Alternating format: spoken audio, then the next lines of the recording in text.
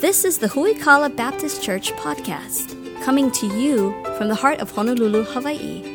Huikala is a dynamic family of faith committed to solid Bible teaching, discipleship, and helping you grow in your faith.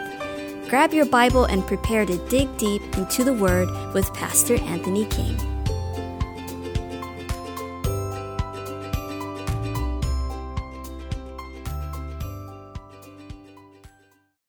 Galatians chapter 5. We're continuing our series as we go verse by verse to the book of Galatians. If you've been listening to the messages so far, you can always get caught up on our website at huikala.org or subscribe to our podcast online as well. We've been walking through on Sunday mornings the idea of suffering and the sovereignty of God in a series entitled Affliction. We've been taking a look at that. This morning we looked at chastisement. If you missed that message, you need to listen to it online.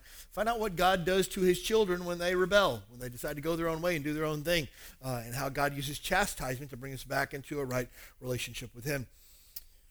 Galatians chapter 5 tonight. Last week we took a look at how the Judaizers had caused these people in the churches at Galatia to want to follow rules and regulations instead of just following Jesus.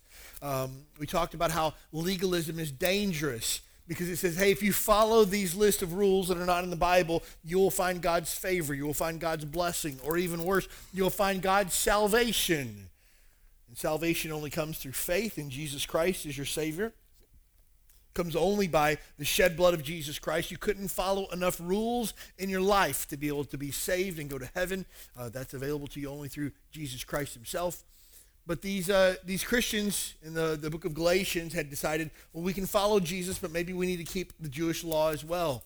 And Paul says, stop, no, Jesus Christ is enough. Following on the heels of that, that's the context of what we're taking a look at tonight. Galatians chapter 5, verse number 7 is where we find ourselves. Paul's basically said up to this point, hey, whether you follow rules or you don't, that's not the important part. The important part is your heart for Jesus. And we took a look at last week how if we truly have a heart for Jesus, out of that will flow guidelines that we have set to keep us from falling into sin and keeping us from getting caught up into things that would not please the Lord. Verse number 7, we find ourselves, let's just start in verse number 1 and read through verse number 12 tonight just to get the context of it. Galatians chapter 5, verse number 1, stand fast, therefore, in the liberty wherewith Christ hath made us free, and be not entangled again with the yoke of bondage.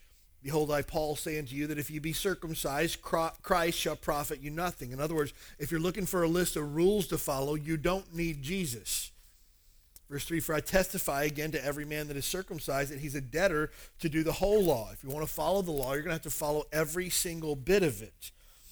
Christ has become no effect to you who are justified by the law. Ye are fallen from grace. For we, through the Spirit, wait for the hope of the righteousness by faith. For in Jesus Christ neither circumcision availeth anything, nor uncircumcision, but faith which worketh by love. Verse 7 through 12 is where we're going to spend our time tonight. You did run well. Who did hinder you, that you should not obey the truth? This persuasion cometh not of him that calleth you. A little leaven leaveneth the whole lump. I have confidence in you through the Lord that you will be none otherwise minded, but he that troubleth you shall bear his judgment, whosoever he be. And I, brethren, if I yet preach circumcision, why do I suffer yet persecution?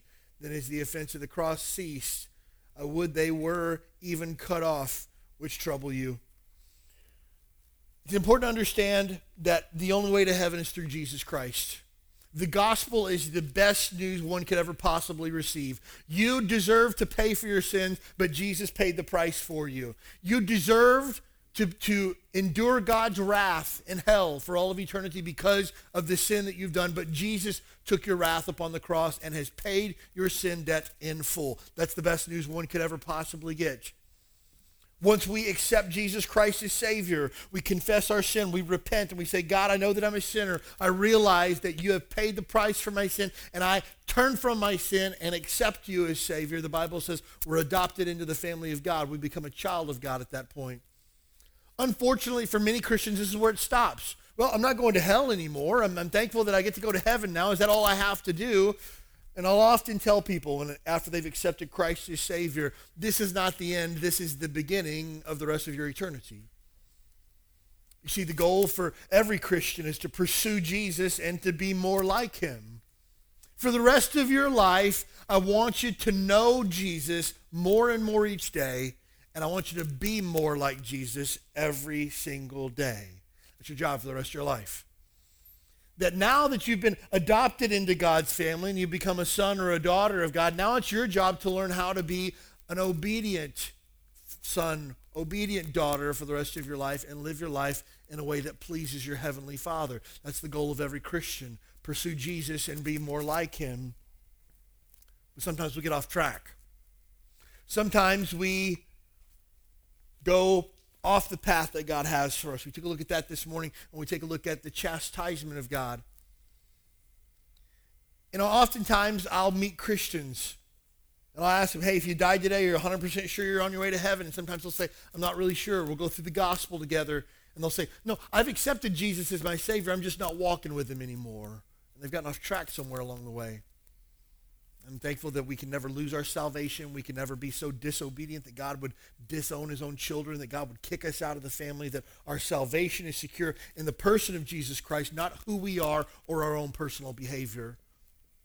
I'm thankful for that. But sometimes we get off track. Verse number 7, if you take a look at that, ye did run well. Who did hinder you that you should not obey the truth? You see, when we get off track, it's usually a what or a who that's the cause of it. Paul says, you guys were doing so well. Who got you off track? If you read in the very beginning of the book of Galatians chapter 1, Paul says, I am amazed that you have so soon departed from the truth that I gave to you. Hey, I was just with you guys and we were all on the same page that Jesus was the only way to heaven, that Jesus was the Son of God, that Jesus was everything, and you've already gone the opposite direction. In verse 7, he asks a really important question. You guys started off well. You were running really well. Who hindered you? And 9 times out of 10, when I talk to a Christian who's gotten off track a little bit, it's generally a what or a who that got him off track. Well, I was going to such and such church, and the pastor disappointed me. Someone in the church disappointed me. My parents hurt my feelings. Or a guy at work said something unkind and got me off track. I got hooked in with the wrong group of friends. I started hanging out with the wrong crowd. I dated a girl who was an unbeliever. I had a guy that I thought I could win to Christ, but he wasn't interested in Christ. He was only interested in me. And then they got off track. In this case, Paul says it's a who that got these people off track. But I've seen people get off track with a what sometimes. Oh, I got this new job, Pastor. God's given me this opportunity to take this job in a city where I don't really know of any good churches, but I'm sure one will turn up. And then a year later, they've gone chasing a career in a city that they couldn't find a good Bible preaching church, and they've gotten off track. I know people before who have given up their day off on Sunday to work on Sunday because they get paid more. I've known people say, I have had people tell me to my face, Pastor, I make $2 more an hour if I work on Sundays. $2. In an 8-hour shift, that's $16. After taxes, you bring home about $12. Are you willing to sell out God for $12? I wouldn't be. Who hindered you? What hindered you? And I think this is important for us to pull over for just a second and take a look at the admonition that we saw in Hebrews 12 this morning, that we should lay aside every sin and every weight that does so easily beset us. Keep your finger here. I want you to take a look at Hebrews chapter 12. Flip over there if you would really quick. Hebrews 12 in your Bible. We took a look at it this morning. We didn't have time to unpack it this morning, but this is a good thought. Hebrews chapter 12, verse number 1. Wherefore, seeing we are compassed about by such a great cloud of witnesses, let us lay aside every weight and the sin which does so easily beset us. It's interesting that God puts this into 2 different categories. One of them is blatant sin. Sin, run from it. Get rid of it. It will destroy you. The Bible says the end is death. It's never going to end well, I promise you that. But some of us are hyper aware of sin. We're on the lookout for sin. We're looking for anything that would cause us to get off track, and if it even smells like sin, we want to run from it. But the part that clouds our judgment a little bit is this weight that we have that besets us. something I have on my back that's holding me down. Maybe it's the way that I spend my time. Maybe it's the things that I put in my head. Maybe it's a little bit too much time on social media. Maybe it's every single time my phone lights up, I've got to grab it to find out what's calling for my attention. Maybe it is a desire to be liked by people. Maybe it's a desire to fit in. Maybe it's something else. Maybe it's fantasy football, right? I don't know. But is that holding you back from where you need to be in your relationship with God? See, we can sniff out sin pretty easily. The Bible's really clear on what is sin. The part that's maybe a little bit of a gray area for us is the weight that besets us. Hey, I'm all for unwinding at the end of a day. Man, for me, I like to go home. I like to sit down in my man chair. It's a really big chair, and put my feet up in the man chair and just relax. It's a good thing. But if I decide that I come home and nobody speaks to me while I'm in the man chair, this is a silent zone. Nobody's allowed to talk to me. And I sit there and flip on my phone and ignore everyone else. Is that me just relaxing after a day, or is that me using something else as an idol in my life? I don't know. I need to analyze that. Is that a weight that besets me? I need to check that. And so, again, sin, very easy to identify when it gets us off track, but sometimes there's weights that are holding us down. It causes us to not be able to run our race as fast as we should. Those things are a little bit more difficult to identify, but they're going to get us off track. Flip back to the book of Galatians, if you would. If you flip back even to Galatians chapter 3, we've already been here, but Galatians chapter 3, verse number 1, Paul lights them up. What does he say in verse number 1? Galatians 3:1. O foolish Galatians, who hath bewitched you, that you should not obey the truth, before whose eyes Jesus Christ hath been evidently set forth and crucified among you? Who did it? Who got you off track? It's absolutely heartbreaking to see a new Christian get sucked away into false religion because somebody came along and go, oh, yeah, that's not the real truth. Let me tell you the truth. And then they get sucked away into a false religion. It's heartbreaking to see a new Christian who hasn't had the opportunity to get grounded in their faith have somebody at work tell them, oh, you don't really have the Holy Spirit. We need to pray that you'll get the Holy Spirit. Come to my church, and we're going to lay hands on you and pour oil on your head and really pray that you'll get the Holy Spirit. That church over there is not a Spirit-filled church. Oh, who told you that? I had somebody come one time. They're like, why do you guys call yourself a Baptist church? I said, well, Baptists historically have just been Bible-believing Christians who use the Bible as their sole authority for all matters of faith and practice. Throughout all of church history, from the book of Acts until now, there's been a group of people who never were a part of any apostate religion, were always part of Jesus' true church, and we stand with those people throughout all church history that have stood with the church that Jesus started. Those were called Baptists, they were called Anabaptists, they were called different things before that, but we consider ourselves to be Bible-believing Christians that don't need any oversight from anyone else. We just need to stick with what the Bible says. That's why we call ourselves a Baptist. Okay. I heard Baptists don't believe in the Holy Spirit. What? Who told you that? Well, I just heard that Baptists don't believe in the Holy Spirit. No, we believe all about the Holy Spirit. We believe the Holy Spirit convicts you of sin. We believe the Holy Spirit lives in every single believer at the moment of salvation. We believe if you don't have the Holy Spirit, it's because you're not saved. We believe that the Holy Spirit's job is to tell us about Jesus. We believe the Holy Spirit's job is to reprove the world of sin. We believe that the Holy Spirit's job is to pray for us when we don't even know what to pray for. We're all about the Holy Spirit. Oh, well, I heard Baptists don't speak in tongues. That you heard right, my friend. I'm with you there. But to say we don't believe in the Holy Spirit is just it's untrue. Who told you that? And so we have to be, even as Christians, on guard that a who or a what doesn't get us off track. I don't want it to be said of you one day, he started off really good, but he faded out. He fizzled. And she was so faithful for so long, and she got sucked away. I don't want that to be said of you.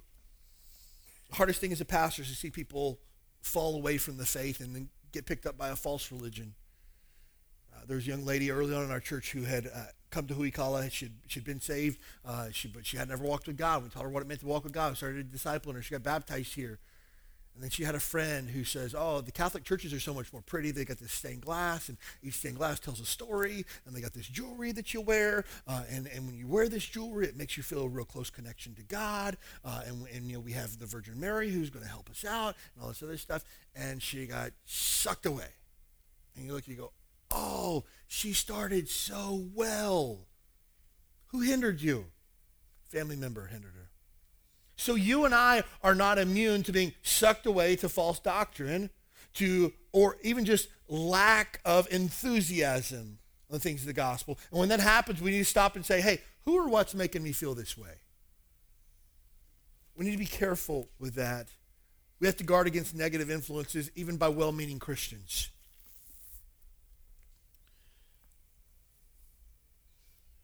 I've had folks who have left our church because they said, I have a friend who listens to your podcast online. It seems like every week you talk about the cross and every week you talk about hell. Yes. Is that a bad thing? I want to tell people how they can know for sure they're on their way to heaven. Well, he recommended a church up the street that doesn't preach a lot about sin and doesn't preach a lot about hell and stuff like that. It's more of a, happy church. And it's just like, ugh. This person might have been a well-meaning Christian, but they pointed someone to a lesser doctrine, a place where the truth, the whole counsel of God is not being preached. It's troubling as a pastor to see people come from other churches where they've been at for 5, 10, 15 years. And I say, hey, if you died today, are you sure you're on your way to heaven? They go, ooh, not really sure. What church were you at before that they didn't give you the assurance of knowing for sure that heaven was your home? Maybe it's just a Christian who maybe even goes to our church, who tells you, well, it's good that you have some level of holiness, but you don't have to set the bar so high. You can still be a good Christian and drink alcohol. You can still be a good Christian and go to clubs and dance and stuff like that. You don't have to do anything wrong, but you can be around those environments. You can still be a good Christian and date non-believers. You can still be a good Christian and go to keg parties. You can still be a good Christian, and you don't have to go that far. Maybe it's a well-meaning Christian who's just wrong. And maybe that's the person that hinders you. We have to be on guard against that. We have to guard against negative influences by false teachers. Hey, look, everything that calls itself Christian is not Christian. Every song that plays on the Christian radio is not a Christian song. Every book in a Christian bookstore is not a Christian book. Be careful with that. False teaching is so prevalent in our society. Used to back in the day, all you had to say was don't watch TBN and people would be safe. But now people are like, oh, I saw this guy on YouTube was raising people from the dead in Africa. Oh, my soul. Turn it off. Don't ever go to YouTube ever again as long as you live. Because false teaching is so prevalent today. It's always interesting to me, these false prophets and false teachers. You can easily pick them out. First of all, what do they say about the gospel, the true gospel? What do they say about Jesus Christ, the real Jesus Christ? And what is most prominent to them? If it's money, signs, miracles, wonders, you can automatically mark them off as a false teacher every single time. Funny, these guys who have raised kids from the dead in Africa, it's funny it always happens in Africa, right? Why don't we raise some kid from the dead in Seattle? That would be awesome. Oh, the problem with that is there's too many cell phones around and people would actually have it on video if it happened. And it didn't really happen. That's why you're able to tell these stories. But so many times people get enamored by false teachers. Oh, he was preaching to 30,000 people in a stadium in Kenya. That's great. He can preach to 50,000 people in a stadium in Los Angeles. Doesn't make him a true teacher of the word. Don't be enamored by this. Again, biblical fidelity is what we're looking for. We have to be on guard against false teachers. We have to line up every single thing according to the Bible. Does it pass the biblical test? If the answer to that is no, we're going to put you in a category of being a false teacher. Now, I don't want you to get the idea that everybody out there is a false teacher, or that we're the only church in town that has the truth. That's certainly not the case at all. We just need to be careful. We need to be on guard. And just because it says Christian doesn't mean that it's Christian. Next, we have to guard against negative influences by non-Christians.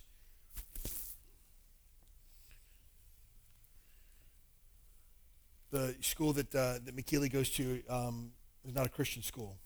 And so we taught her how to stand up for her faith and how to even share the gospel with other kids and things like that.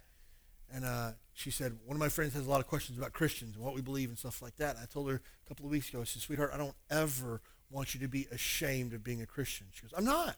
I go, no, I know you're not now, but I don't want you to ever feel that way. Don't let a non-Christian tell you how you should feel or what the worth of your beliefs are. Because God's word is true.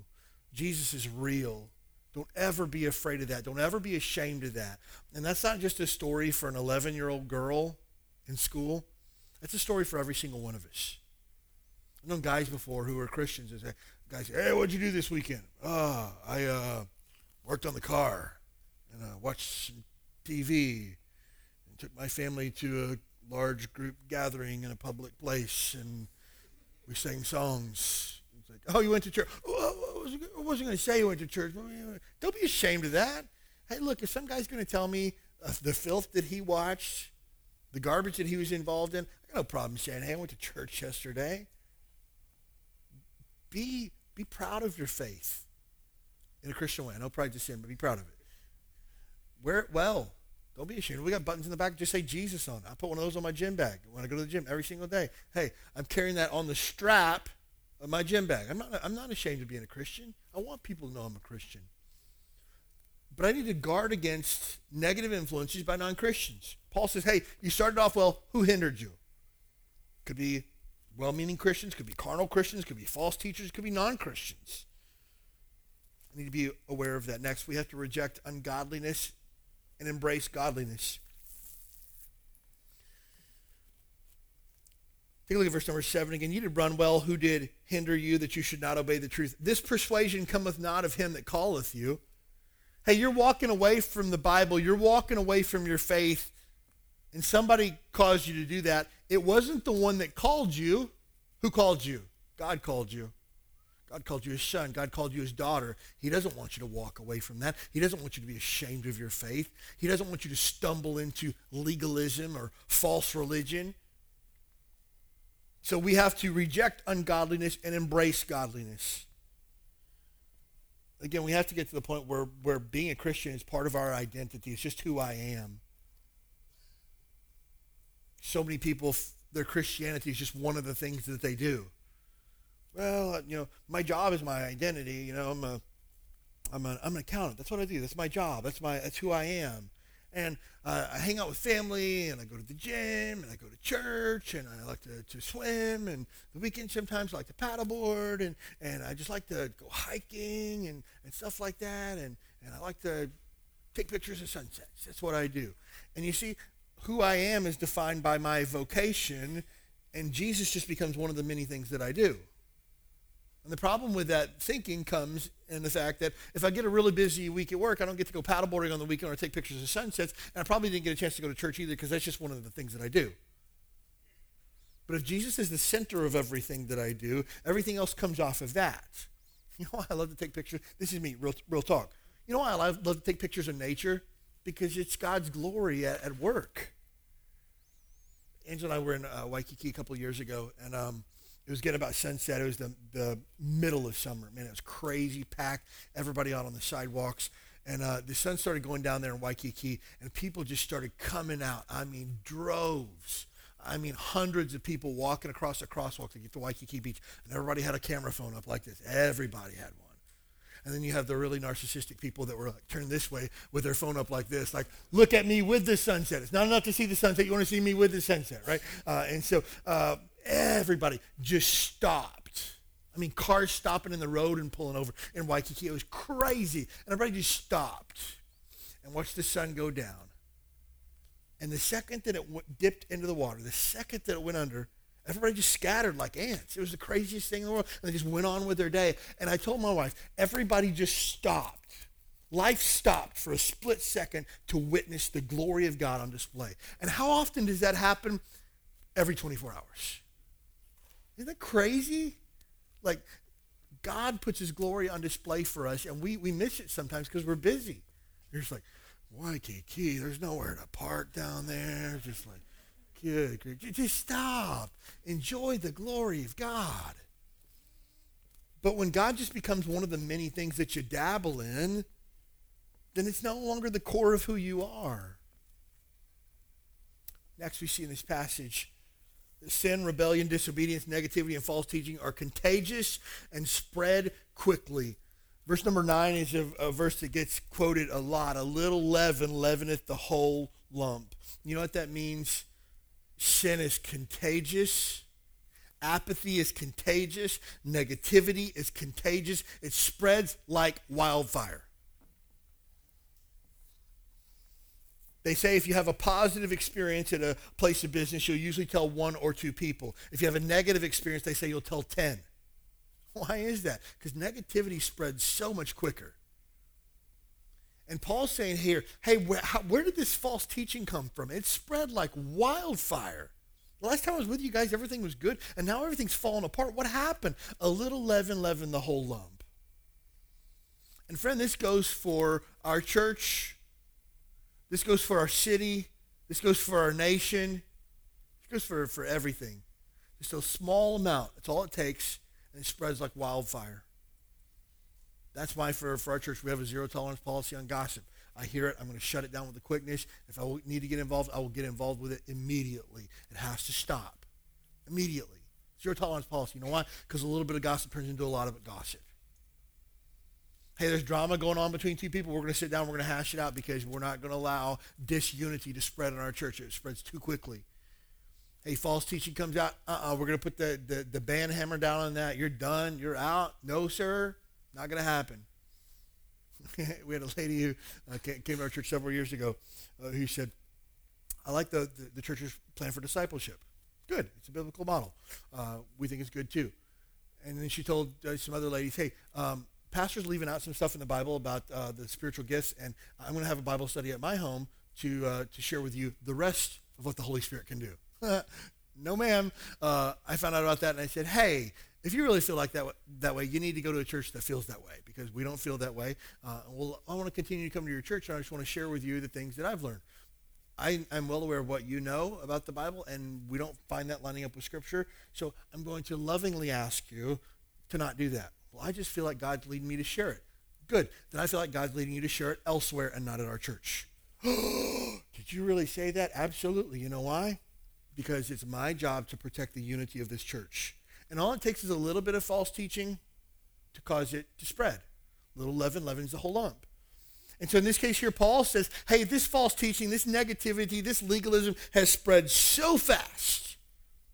And all it took was just a little bit.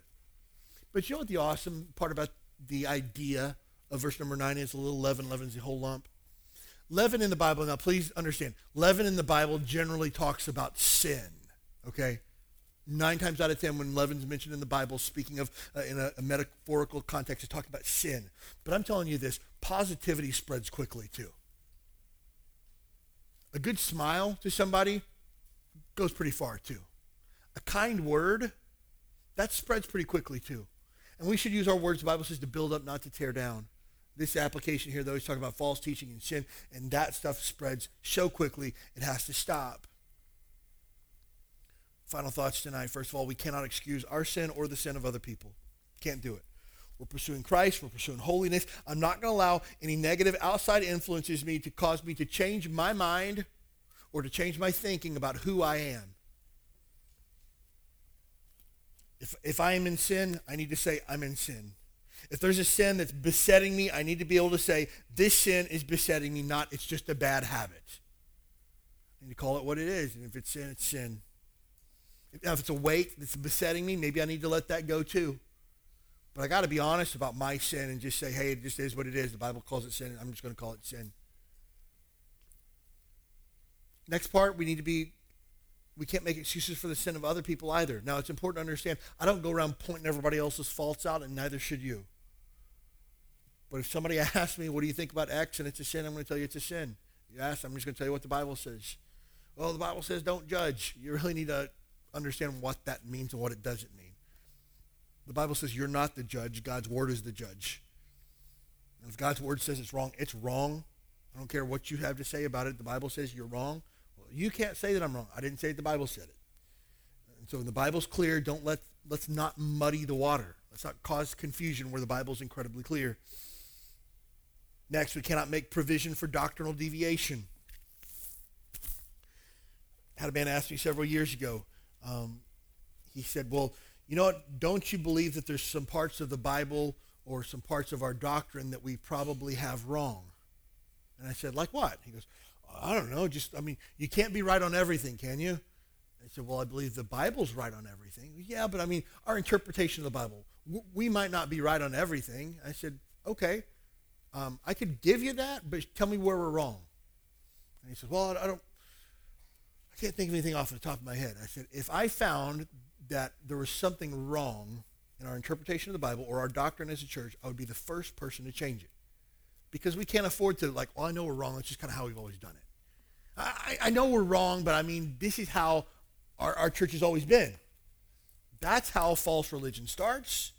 That's how cults start. That's the way it's always been. I know it's wrong, but this is just the way it's always been. We can't afford that. So there's no doctrinal deviation. We just believe what we believe about the Bible. Hey, somebody says, well, I don't believe that Jesus Christ was the Son of God. Then you're not a Christian. We're going through discipleship with a couple on Wednesday nights. And I said, we talked about this past week.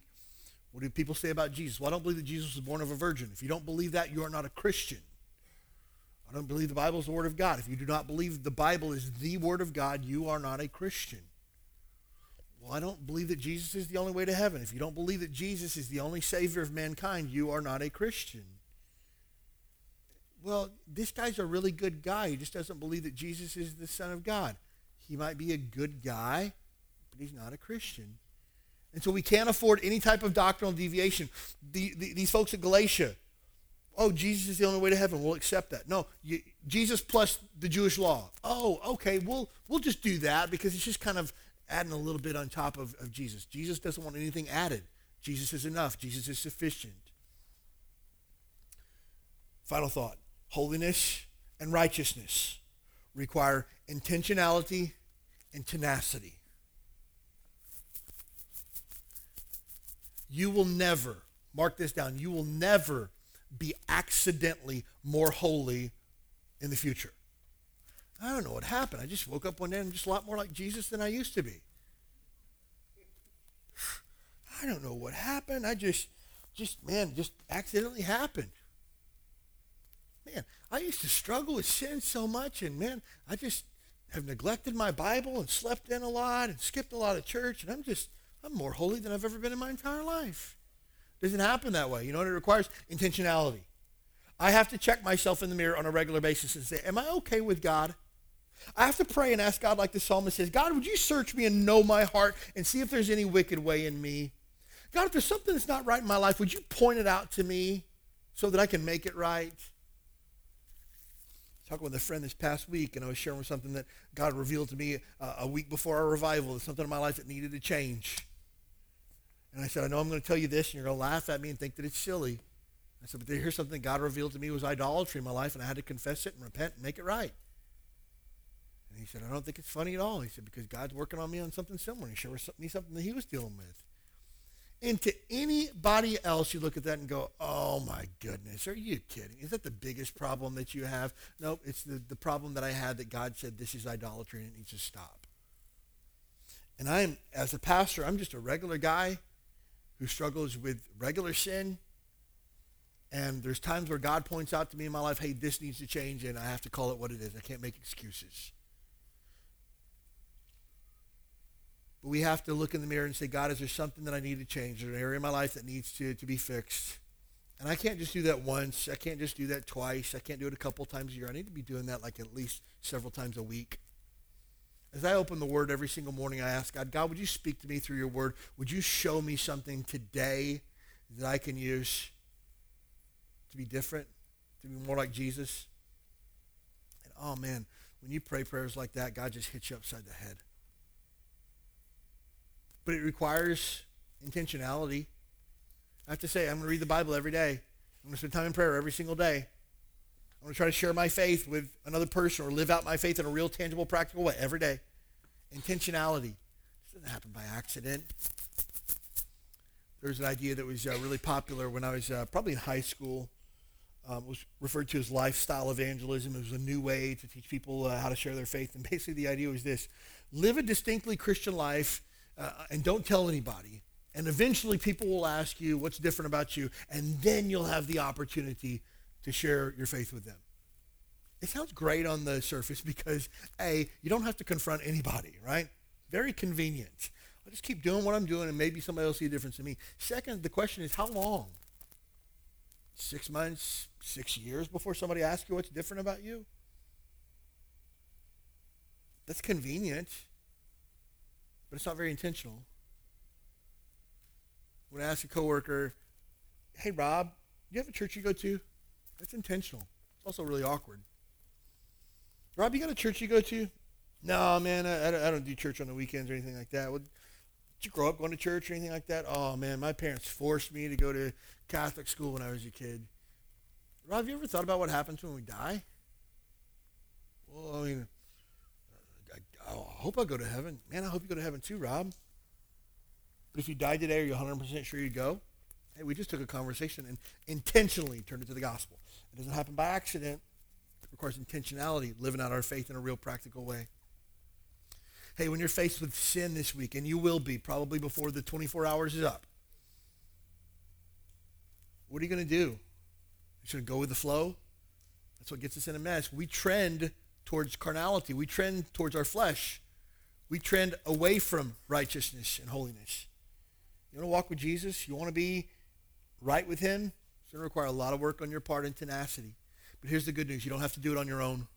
The idea that you just have to do more, work harder, make a longer list of rules for yourself is the exact same thing that Paul is saying. Don't do these things.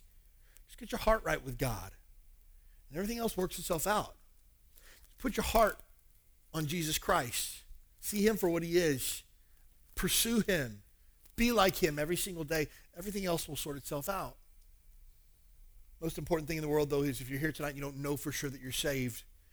There's never been a time, a date, a place in your life where you put your faith in Jesus Christ as your Savior. Friend, you need to be saved. No man shall enter the kingdom of God unless he is born again.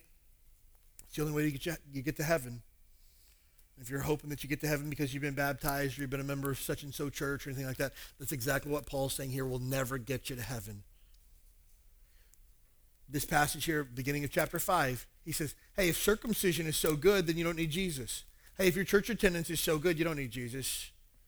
But because church attendance doesn't get anybody to heaven and circumcision doesn't get anybody to heaven, you need Jesus. So if you're here tonight, you don't know for sure that heaven's your home, please don't leave here tonight until you know for sure that Jesus Christ is your Savior and that heaven is your home. For the rest of us, let's pursue Jesus this week every single day and strive to be more like him.